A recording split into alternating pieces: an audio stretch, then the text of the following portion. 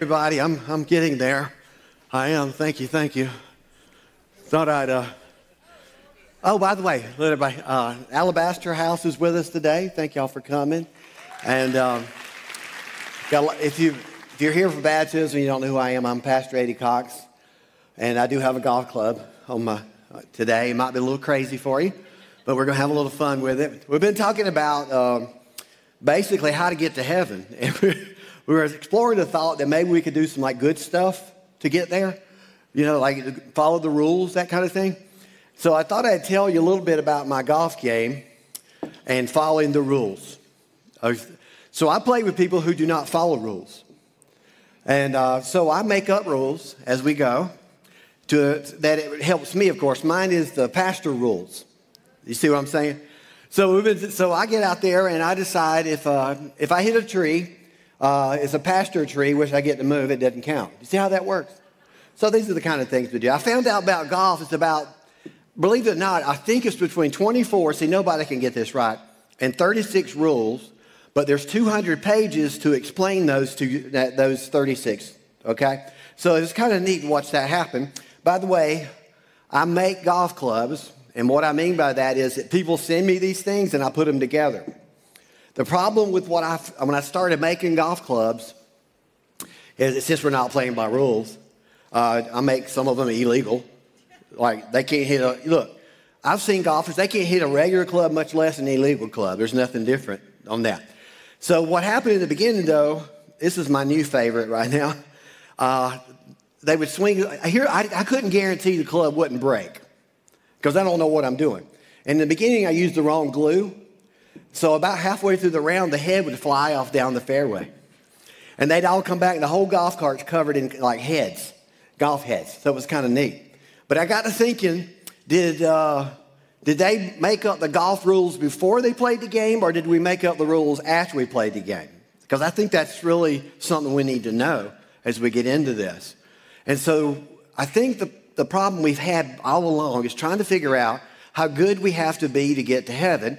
But even better than that or worse than that, whichever way you want to go with it, I think we're trying to figure out how good we got to be to actually come to God. Because we have this thought out there that somehow we have to be good or good enough, and I don't know what that looks like. And is there a list somewhere that says this is what you need to do to be good enough to come to God? So that's kind of what we've been working on. So I thought I'd throw some stuff at you. This is going to be fun for me today. I hope it's fun for you. But like, who goes to heaven? That is something we've been working on. And now here's a thought for you. Now, many of you, if you have kids, now my wife and I didn't sit around thinking like this. Let's create some rules for our children before we have them. And then we can have them and make them do the rules. And so that's kind of like this. We did not have children, so there would be someone who would keep the rules. I love first-time parents. I love in the beginning, I love the Disney thought, like everything's going to be beautiful. Everything's going to be wonderful. The kid's going to sleep when it's supposed to, and it's just going to be lovely. And about 2 or 3 months into it, the mom was like somebody run over her or something. And it's like, I don't know what we're doing. And then you read books, and then it seems like every kid's got something different. So, and then you'd have rules. I don't know what, in the beginning you have was like, okay, only social media, you can only have it for so many hours, and it can only be educational. And that did not work out, because that is your best babysitter there is. And I know you don't like that, but that's what happens to most of that. So I can make rules for my family, like my daughter, and I can make rules. Did she follow all the rules? Well, of course not. Does yours? And I'm supposed to be the pastor. We walk around quoting scripture all the time at our house. Y'all don't do that? And so I can't make rules up for somebody who's not in the family. That's what you got to hear as I walk in. So I'm making up rules for my family when they go to bed. Now, what messes up the rules is when my daughter will come home and say, well, their parents let them do that. Does that not just mess everything up? Well, they don't stay here, so you're going to follow my rules. You had this conversation? Yeah, this is my house and all that mess. You got all that going on? My car, my money? Well, she's 18 and in college, and she gives me a phone call. And parents, listen very carefully. So she gives me a phone call, and what do you think she wants? Money. Wow, I'm not the only one out there. So we have a rule about that. You can't spend it if we don't have it. That's the rule. Got that? So we're talking about who goes to heaven, and we created all these rules, and that's something we've been trying to figure out. Do good people go to heaven, or do bad people go to heaven? I think that's, we wouldn't think bad people would go to heaven. I think we'd only be good people. And I think most of us think we're good, because the American society, America thinks 75% of them think that there's an afterlife and there's a heaven, and most of you think that you're going to go to heaven. And by being here today, you get extra points for that to get to heaven. So when you get there and you say, hey, I went, but it is kind of strange that good people go to heaven, I'm a good person, but you know who's not good, right? You know those people over there. You don't want to say this. You don't want to say this, but there's this hidden thing in your head that actually judges other people and says, I know I'm better than that. I know I'm better than them. And in your mind, you're an amazing person. So you must be going to heaven. So good people go to heaven, and so you're a good person. What's the advantages of being good? This is fun. It's just. You should be able to go to heaven because you've been good. How long have you been good? When do we start counting that? Is that after 18? You should. Or maybe when you get to 50, you figured out some things. That kind of stuff. So it's just, you make the cut. Most of you, let me look. Most of you look like you should go to heaven. Most of you look good. See, that's kind of how we think. Is that, okay, we're going to make the cut. I'm pretty good. It supports the notion of a good God. So we have this good thing that happens to us. We have good. And you don't teach your children to be bad, do you? Because I don't have to teach my child to be bad. They already know. 5-year-olds know how to lie, and they are really good at it. So we don't have to teach them. So it's always be good, do the right thing, because we're not born with the right thing, actually. We're actually born with the other thing. And then we have to figure out if good people go to heaven, maybe bad people go to heaven, and who decides that? You see, so is there a list out there that helps this? Is there a list that says, do these things and you get to go to heaven? And I would like to know if there is a list. Now, we're going to go to the Bible in a minute, because you think the list is in the Bible. Well, there is a list. There is some things in there. But good is a moving target. So what you think is good at your house may not be good at my house.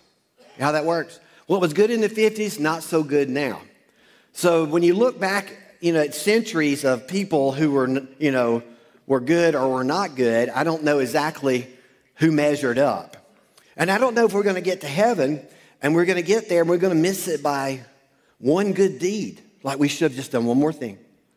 And then I don't know how many, I don't know how many cuss words are allowed per week for you.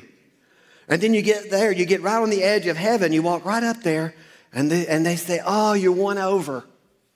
You're won over. So that's kind of what we were trying to figure out about this good. So is it possible that I can good my way there? Because we have this thought. There's people who are not coming to church, or not even hanging out with you because they're not good enough. That's what they think. They're not good enough to be with God. They're not good enough to come to God. And they're thinking, I'm going to clean myself up before I come to God. So there is this good thought happening out there, and we got to be careful. So we go to the Bible. Let's do this. So we go to the Bible, and Jesus shows up. We'll just do New Testament first, then we'll go to Old Testament. Jesus shows up, and he tells us all these things. The New Testament tells us about heaven, but I don't think you know that the Old Testament doesn't say anything about heaven. So there's no theological way to get to heaven in the Old Testament. But they had 10 commandments, and they had a list. We get the New Testament, we don't really have a list. This is what Jesus said, that you should do good, and you should be good. But he never said if you do good and do enough good, that would get to heaven. He never said that was the way to heaven. He said that he was the way to heaven. So he shows up, and he does this. Well, you don't make the cut. You're actually not good enough to get there. So he shows up. And the Apostle Paul, who wrote half the New Testament, he started talking about it, said, there's nobody righteous, not one. He said, we really aren't good enough to even make the cut. Now this was the game changer in the first century with the Christians and the Pharisees, because they had created, listen to this, they had created at least 500 to 600 rules in order to be good. Can you imagine? Listen, you can't follow 10. Some of you can't follow 3. Some of you say, I live by the 10 commandments, but you can't even name them. So this is the amazing thing that he shows up and he says, wait a minute, you guys that think you're good are not so good.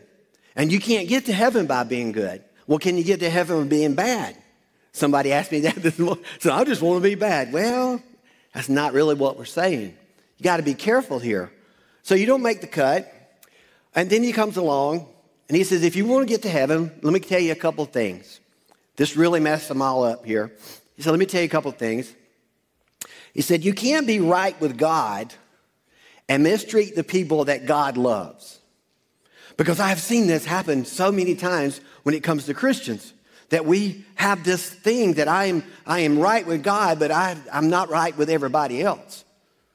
And it's really strange how we do that. This is what causes problems out there, you know. This is what causes problems. You're supposed to be like God, and God loves people, but you don't love this and you don't like that. We're better at telling them what they shouldn't do rather than what they should do. So they run from us because they're not as good as you, remember? They're not as good. So he talked about, you can't mistreat people God loves and be right with God. That doesn't work. So the shift happened. This was moving. Jesus shows up and everything starts moving the other way. He says, no. You're not that good. He yelled at the Pharisees, the religious crowd. Nope, you're not good. You can't work your way into heaven. Now, they only had the 10 commandments at this point. They didn't know anything other than to do what they needed to do. And none of them can keep the 10 commandments, so they created more laws. It's like me creating the pastor, rule on golf. If I can't play the real game, I'll make my own rule up. That's what happened to them. They made their own rules. And they said, well, we'll do that. And here's how I'll judge you. If you can't keep my rule, then you're not as good as I am. And then Jesus shows up. He said, when you mistreat someone God loves, you sin against God. This is not what they wanted to hear. You know what they do with this kind of person? They crucify him. That's what they did. They crucified him. He said, you got to be kidding. No. You know what he said? You're all guilty. You're all the same. You've been mistreated and you've mistreated others. You're all guilty. You need a Savior is what you need. You don't need more rules. You don't need something else to follow. You actually need a Savior. That's what he was talking about. Good people don't go to heaven. We figured this out in the last 2 weeks. That good people don't go to heaven because I asked you in the foyer, many of you got to talk with you, and I said, what is your percentage of good? And some of you said, I think I'm 50%. And I went, wow, that's pretty high. I think most of you will be probably at 70% today since you came to church, but you're going to lose that by Monday. You're going to go back to 20%. So you said that is the craziest. Of course it's crazy. That's what happens if you try to just get to heaven on being good. He said good people don't go to heaven. Forgiven people go to heaven. I'm so glad because I don't have to be good all the time. It's exhausting to be good. Ask your children. They can't do it right. Eventually they do okay. We all do okay a little bit. We all do a little bit, but then there's that time when, well, I lose it. And then if you get to the edge of heaven, oh, you remember when you lost it? You were so close. You were so close. You could have got in. You could have got in. Well, then why all the rules in? This is so important that you get this. So why all the rules? If rules don't get us to heaven and keeping the rules and we don't have a rule list, because I would like a list. If my eternity depended upon it, I would want a list. I need to talk to God. I need somebody. Is there a secret list? Do y'all have a secret list? Because I would like to know what that is so that I could get to heaven. But there are no rules to keep. This is so strange.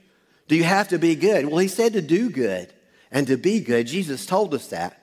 Because the thing that you need to know when we get to this, the only good that happens on earth is because somebody does it. It's not a natural thing that happens on earth that good things happen.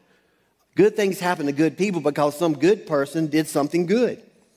So you can't say, I just want to be bad. It doesn't matter. Kind of matters, but why all the rules? This is what was happening. But if you're going to find out what the rules are, then we need to go back to the Old Testament. This will help you. Now, this is the part where you lock in. Just kind of like, lock in here. So we're going to go back to the Old Testament, and it's found in Exodus chapter 20. It's called the Ten Commandments. Have you ever wondered why in the world? Because nobody can keep them, right? Nobody can have them. So let's ask this question. Let's talk about it. Why all the rules? And so here we go. It actually depends. It is for you this is happening. So we have this guy named Abraham. Abraham was the father of a nation. And God said his name was going to be great. And you've probably heard of Abraham, correct? So God did what he said he was going to do. So he was the father of a nation. Joseph, one of his sons, decides to go to Egypt. He goes to Egypt, and the Jews get over there, and they are multiplying and multiplying and multiplying. And then the Pharaoh there in Egypt says, there's too many Jews. We got to do something. So they decide to put them in slavery. So now the Jews are in slavery. Now this is pre-everything, pre-law, pre-everything. This is just God's about to do something that they did not even know was going to happen, but he decided to do something. So here we are in slavery. We got the Jews in slavery, and he wants them out. And then we have this guy named Pharaoh. Remember Pharaoh? If you ever watched the Ten Commandments on TV, you know what I'm talking about. So we had Pharaoh in there, and then we had this other guy with the white hair named Moses. Remember that? So Moses on the mountain. And I remember this. He talks like, Moses. You remember that? So that's kind of how it went. And I was a kid, like, oh, this is great stuff, this is great stuff. So God gets Moses going. He says, I want you to tell Pharaoh, let my people go. Y'all remember that? Pharaoh, that's the only thing you know in the Bible, probably, the Old Testament. Let my people go. So he's let my people go. And Pharaoh says, nope, not going to do that. So these plagues start happening. And he keeps going and keeps going and keeps going. Finally, he decides, and we're going to come back to that in a minute, but finally he decides it's time to let them go. So there was 1 million to 2 million, watch this, 1 million to 2 million slaves that have just been let go, and Moses is in charge of this. These people have no idea where they're going, what they're doing, and they have no way of knowing how to live. Because most of them and all of them for 400 years have been in slavery. They've been told what to do. For the first time in their life, they get to make a decision. Can you imagine that? They're free to make decisions. Do you know what happens to people who are free to make decisions who have never made decisions? It's chaos. Do you know what most of them did? They said, I just want to go back. I just want to go back. God said, you're my people. Why are you my people? Why did I choose you? Why did I get you out of Egypt? I'll tell you why, and then we'll go back to some rules. I'll tell you what happened. God had to find a way, watch this, to get this guy, his son, Jesus Christ, the baby in the manger, to Bethlehem, and to have somebody to do that. So he chose those people, and my son will come through you, and you will end up in Bethlehem, and one day you will die on the cross, rise on the third day, so that people in Powdersville can hear this story. That's what just happened. So this whole thing is about us. But they don't know it's about anybody right now. They're just mad. There's a bunch of mad people. Can you imagine? A bunch of mad people out there talking to Moses. He's like, what are we going to do now? How are we going to eat? Now, this is interesting. So the Ten Commandments don't show up until the 20th chapter of Exodus. So what happened in the first 19? And let me let you understand that Exodus, the book, is the exodus of the people coming out of Egypt. That's where this came from. And so here we are. First 19 chapters, people are complaining and fussing. God's done these incredible things. Now, here's something you need to know. They have never seen him. And that's a big deal.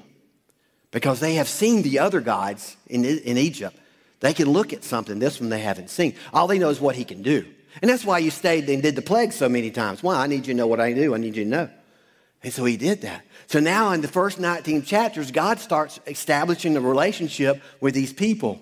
This is pre-law, before everything happened. So they're like, I'm hungry. So one day they wake up and Bojangles biscuits are laying on the front lawn. You know what happened? You know what happened? I don't want bacon, egg, and cheese. I want steak. You know what God did? He sent steak biscuit. And they fell on the lawn. Can you imagine not even having to get up and your food's right there? It's called manna from heaven. They just kept dropping it in. God kept sending water, taking everything he can. Before He laid and gave them the law. You see, if you're gonna tell somebody, here's what we got to be careful of. Relationship always precedes the rules. So this is what happens out there. You want to tell people how to live right, but you don't even have a relationship with them. This is what they're mad about out there. This is why they don't like Christians.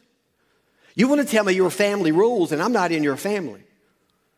You don't even know who I am, and you're trying to tell me how to live, what I shouldn't do, and what I should do. This is what happens. So God did not bring rules to them until he had a relationship. They know the God now that I know what you can do. I can see it. So he brings some stuff, and he didn't come out like this. He didn't say, thou shalt not. That's not what he said. He said, I'm the Lord your God. Let me make it very clear to you, who brought you out of Egypt, out of the land of slavery. They know that one. They know this one. They have seen all that he can do. Can you imagine the stories they can tell? The Red Sea opening up, all the food from heaven. I mean, it was rocks shooting water. Can you imagine this stuff? This stuff happening. And you know what? They're complaining the whole time. Of course, we wouldn't. We'd be so happy. But here's what happened. He said, I'm your God. I'm the one that brought you out of Egypt. You know who I'm talking about. And they knew who he was talking about. And then he brings in some other stuff. He said, I need you to do this. This is brilliant. I'm going to tell you this. It took 1,500 years for the rest of the culture around to catch on to what was happening right here. This is how brilliant this was. He says, you shall have no other gods before me. And the reason he's saying that is because that's all they're used to. They're used to seeing things. You shall not make for yourself any image, form of anything in heaven above or on the earth beneath or in the waters below. They were used to this. If they bought a piece of land, they believed that a God owned that land, and they created a God in their house, put it in the corner, and they would worship that God because of that land. That's how it worked. Have you ever seen the ancient discoveries of Egypt? I have loved that one. If you ever see that, you'll see gods everywhere.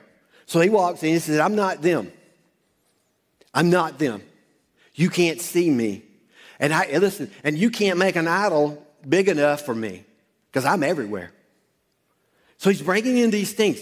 And you say, why are we having the rules? We have these wild people that God's going to bring the baby Jesus to Bethlehem through, and they have no idea what they're doing. They have no idea about the law. They have had nothing. So he's bringing it into them. Relationship always precedes the rules. You cannot tell somebody about Jesus Christ if you do not have a relationship. You can scream at them, you can throw a track at them, and hit them in the head with the Bible. But this is what they're looking for. I need some real deal out there. I'm not looking for people who are better or are gooder, don't forgive me for that word, than me. But this is what they're looking for. The Israelites did not behave their way in. They were chosen by God because he loved them. Not because they behaved right, not because they did right. Listen, they didn't even know how to behave. They didn't even know what the rules were.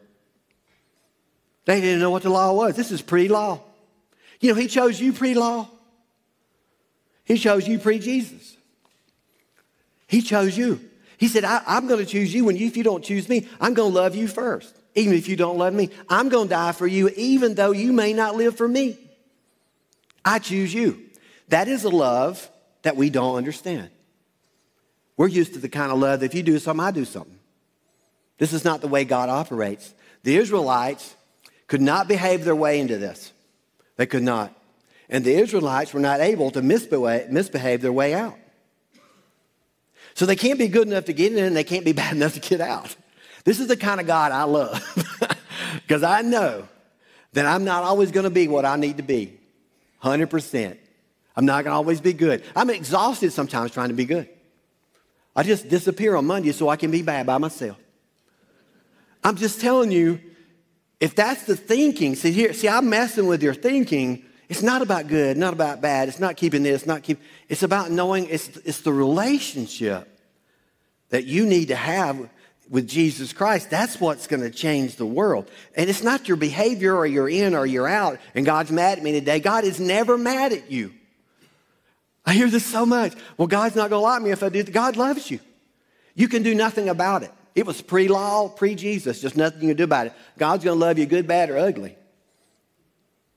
That's how we should do this. Can you imagine if the church got this right and we started loving people good, bad, or ugly, how that would change the world?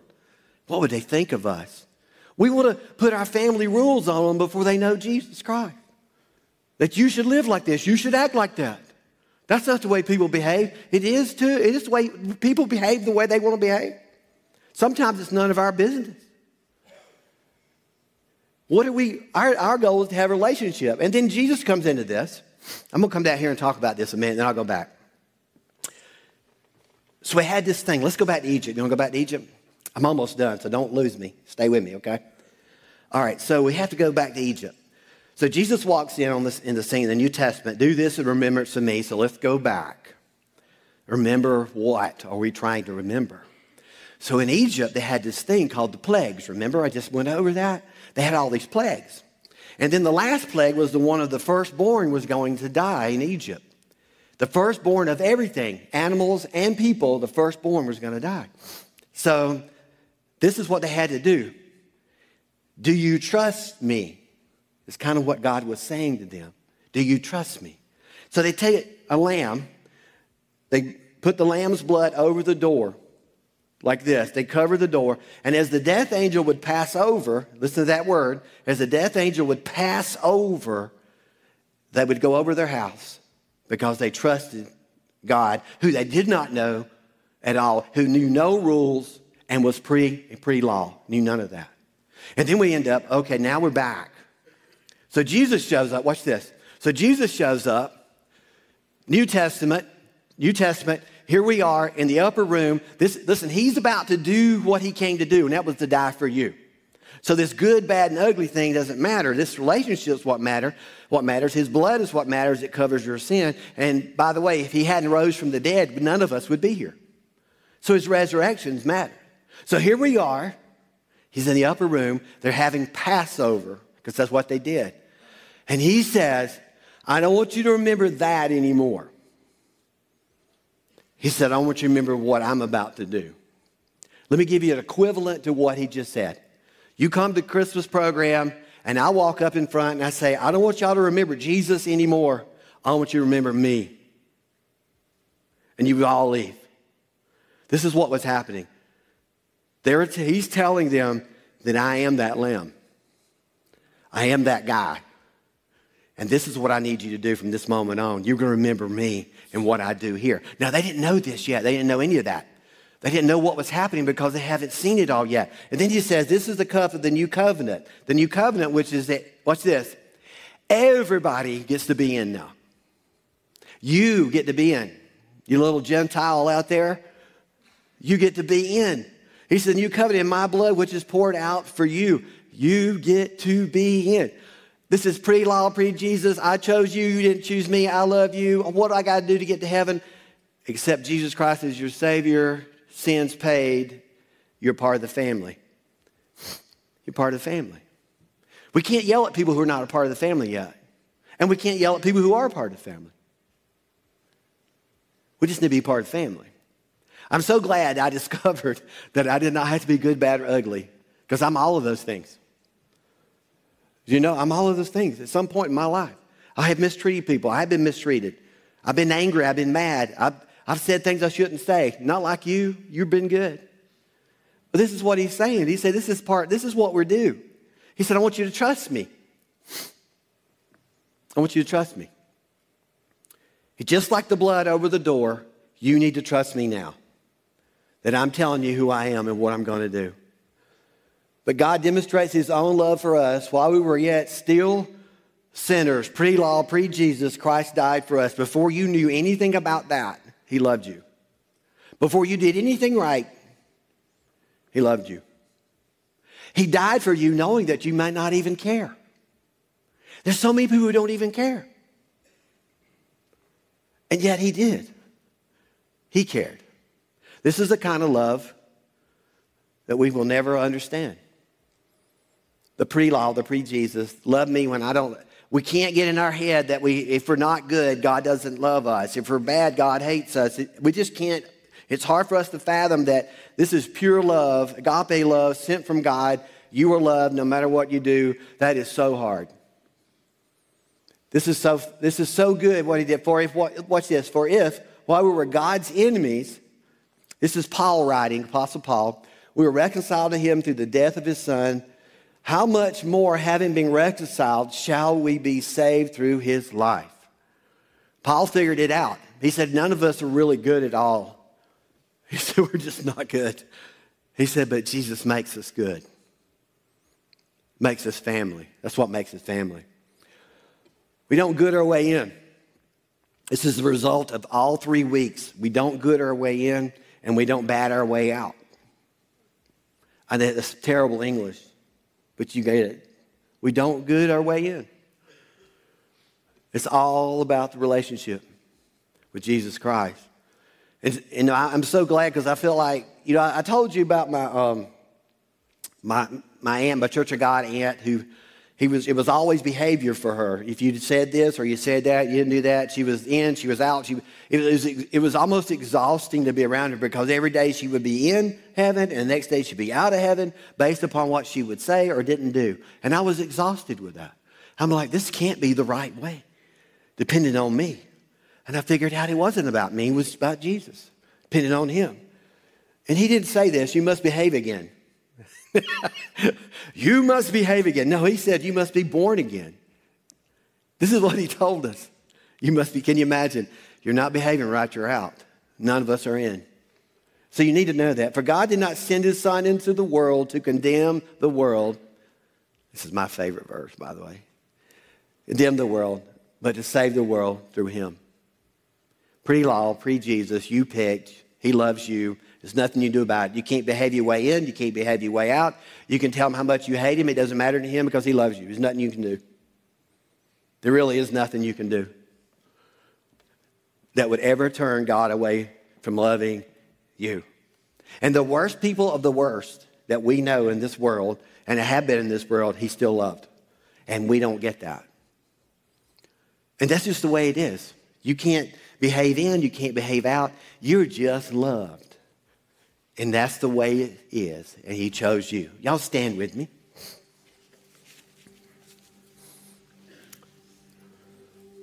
So he didn't send his son to condemn us. I've been beat over the head so many times with the Bible, you would not believe. I know how it feels to be condemned and to be judged. Maybe you feel that too. And I hope we haven't done it. So it feels like we need to apologize. I'm sorry if we judged you, and we should not have. Because none of us are good. Only God. So I thought this might be a good opportunity maybe today that some of you might want to accept Jesus Christ into your life. And here's what we did this the first service. I won't see if y'all can help me to say this service. I'm going to pray slowly, and I would like for everybody just to pray it out loud together. And I want you to hear it. And some of you are going to say it for the first time, and I really want to know Jesus Christ. I really want to know what that feels like to be loved. So this is your opportunity right here. So let's bow our heads if you would. And I'd like for everybody to repeat after me. Jesus, I come to you. I know I have sinned. I know you love me. I ask you to forgive me and change my life. I pick you. Thank you for hearing my prayer and changing my life forever. In Jesus' name I pray. Amen.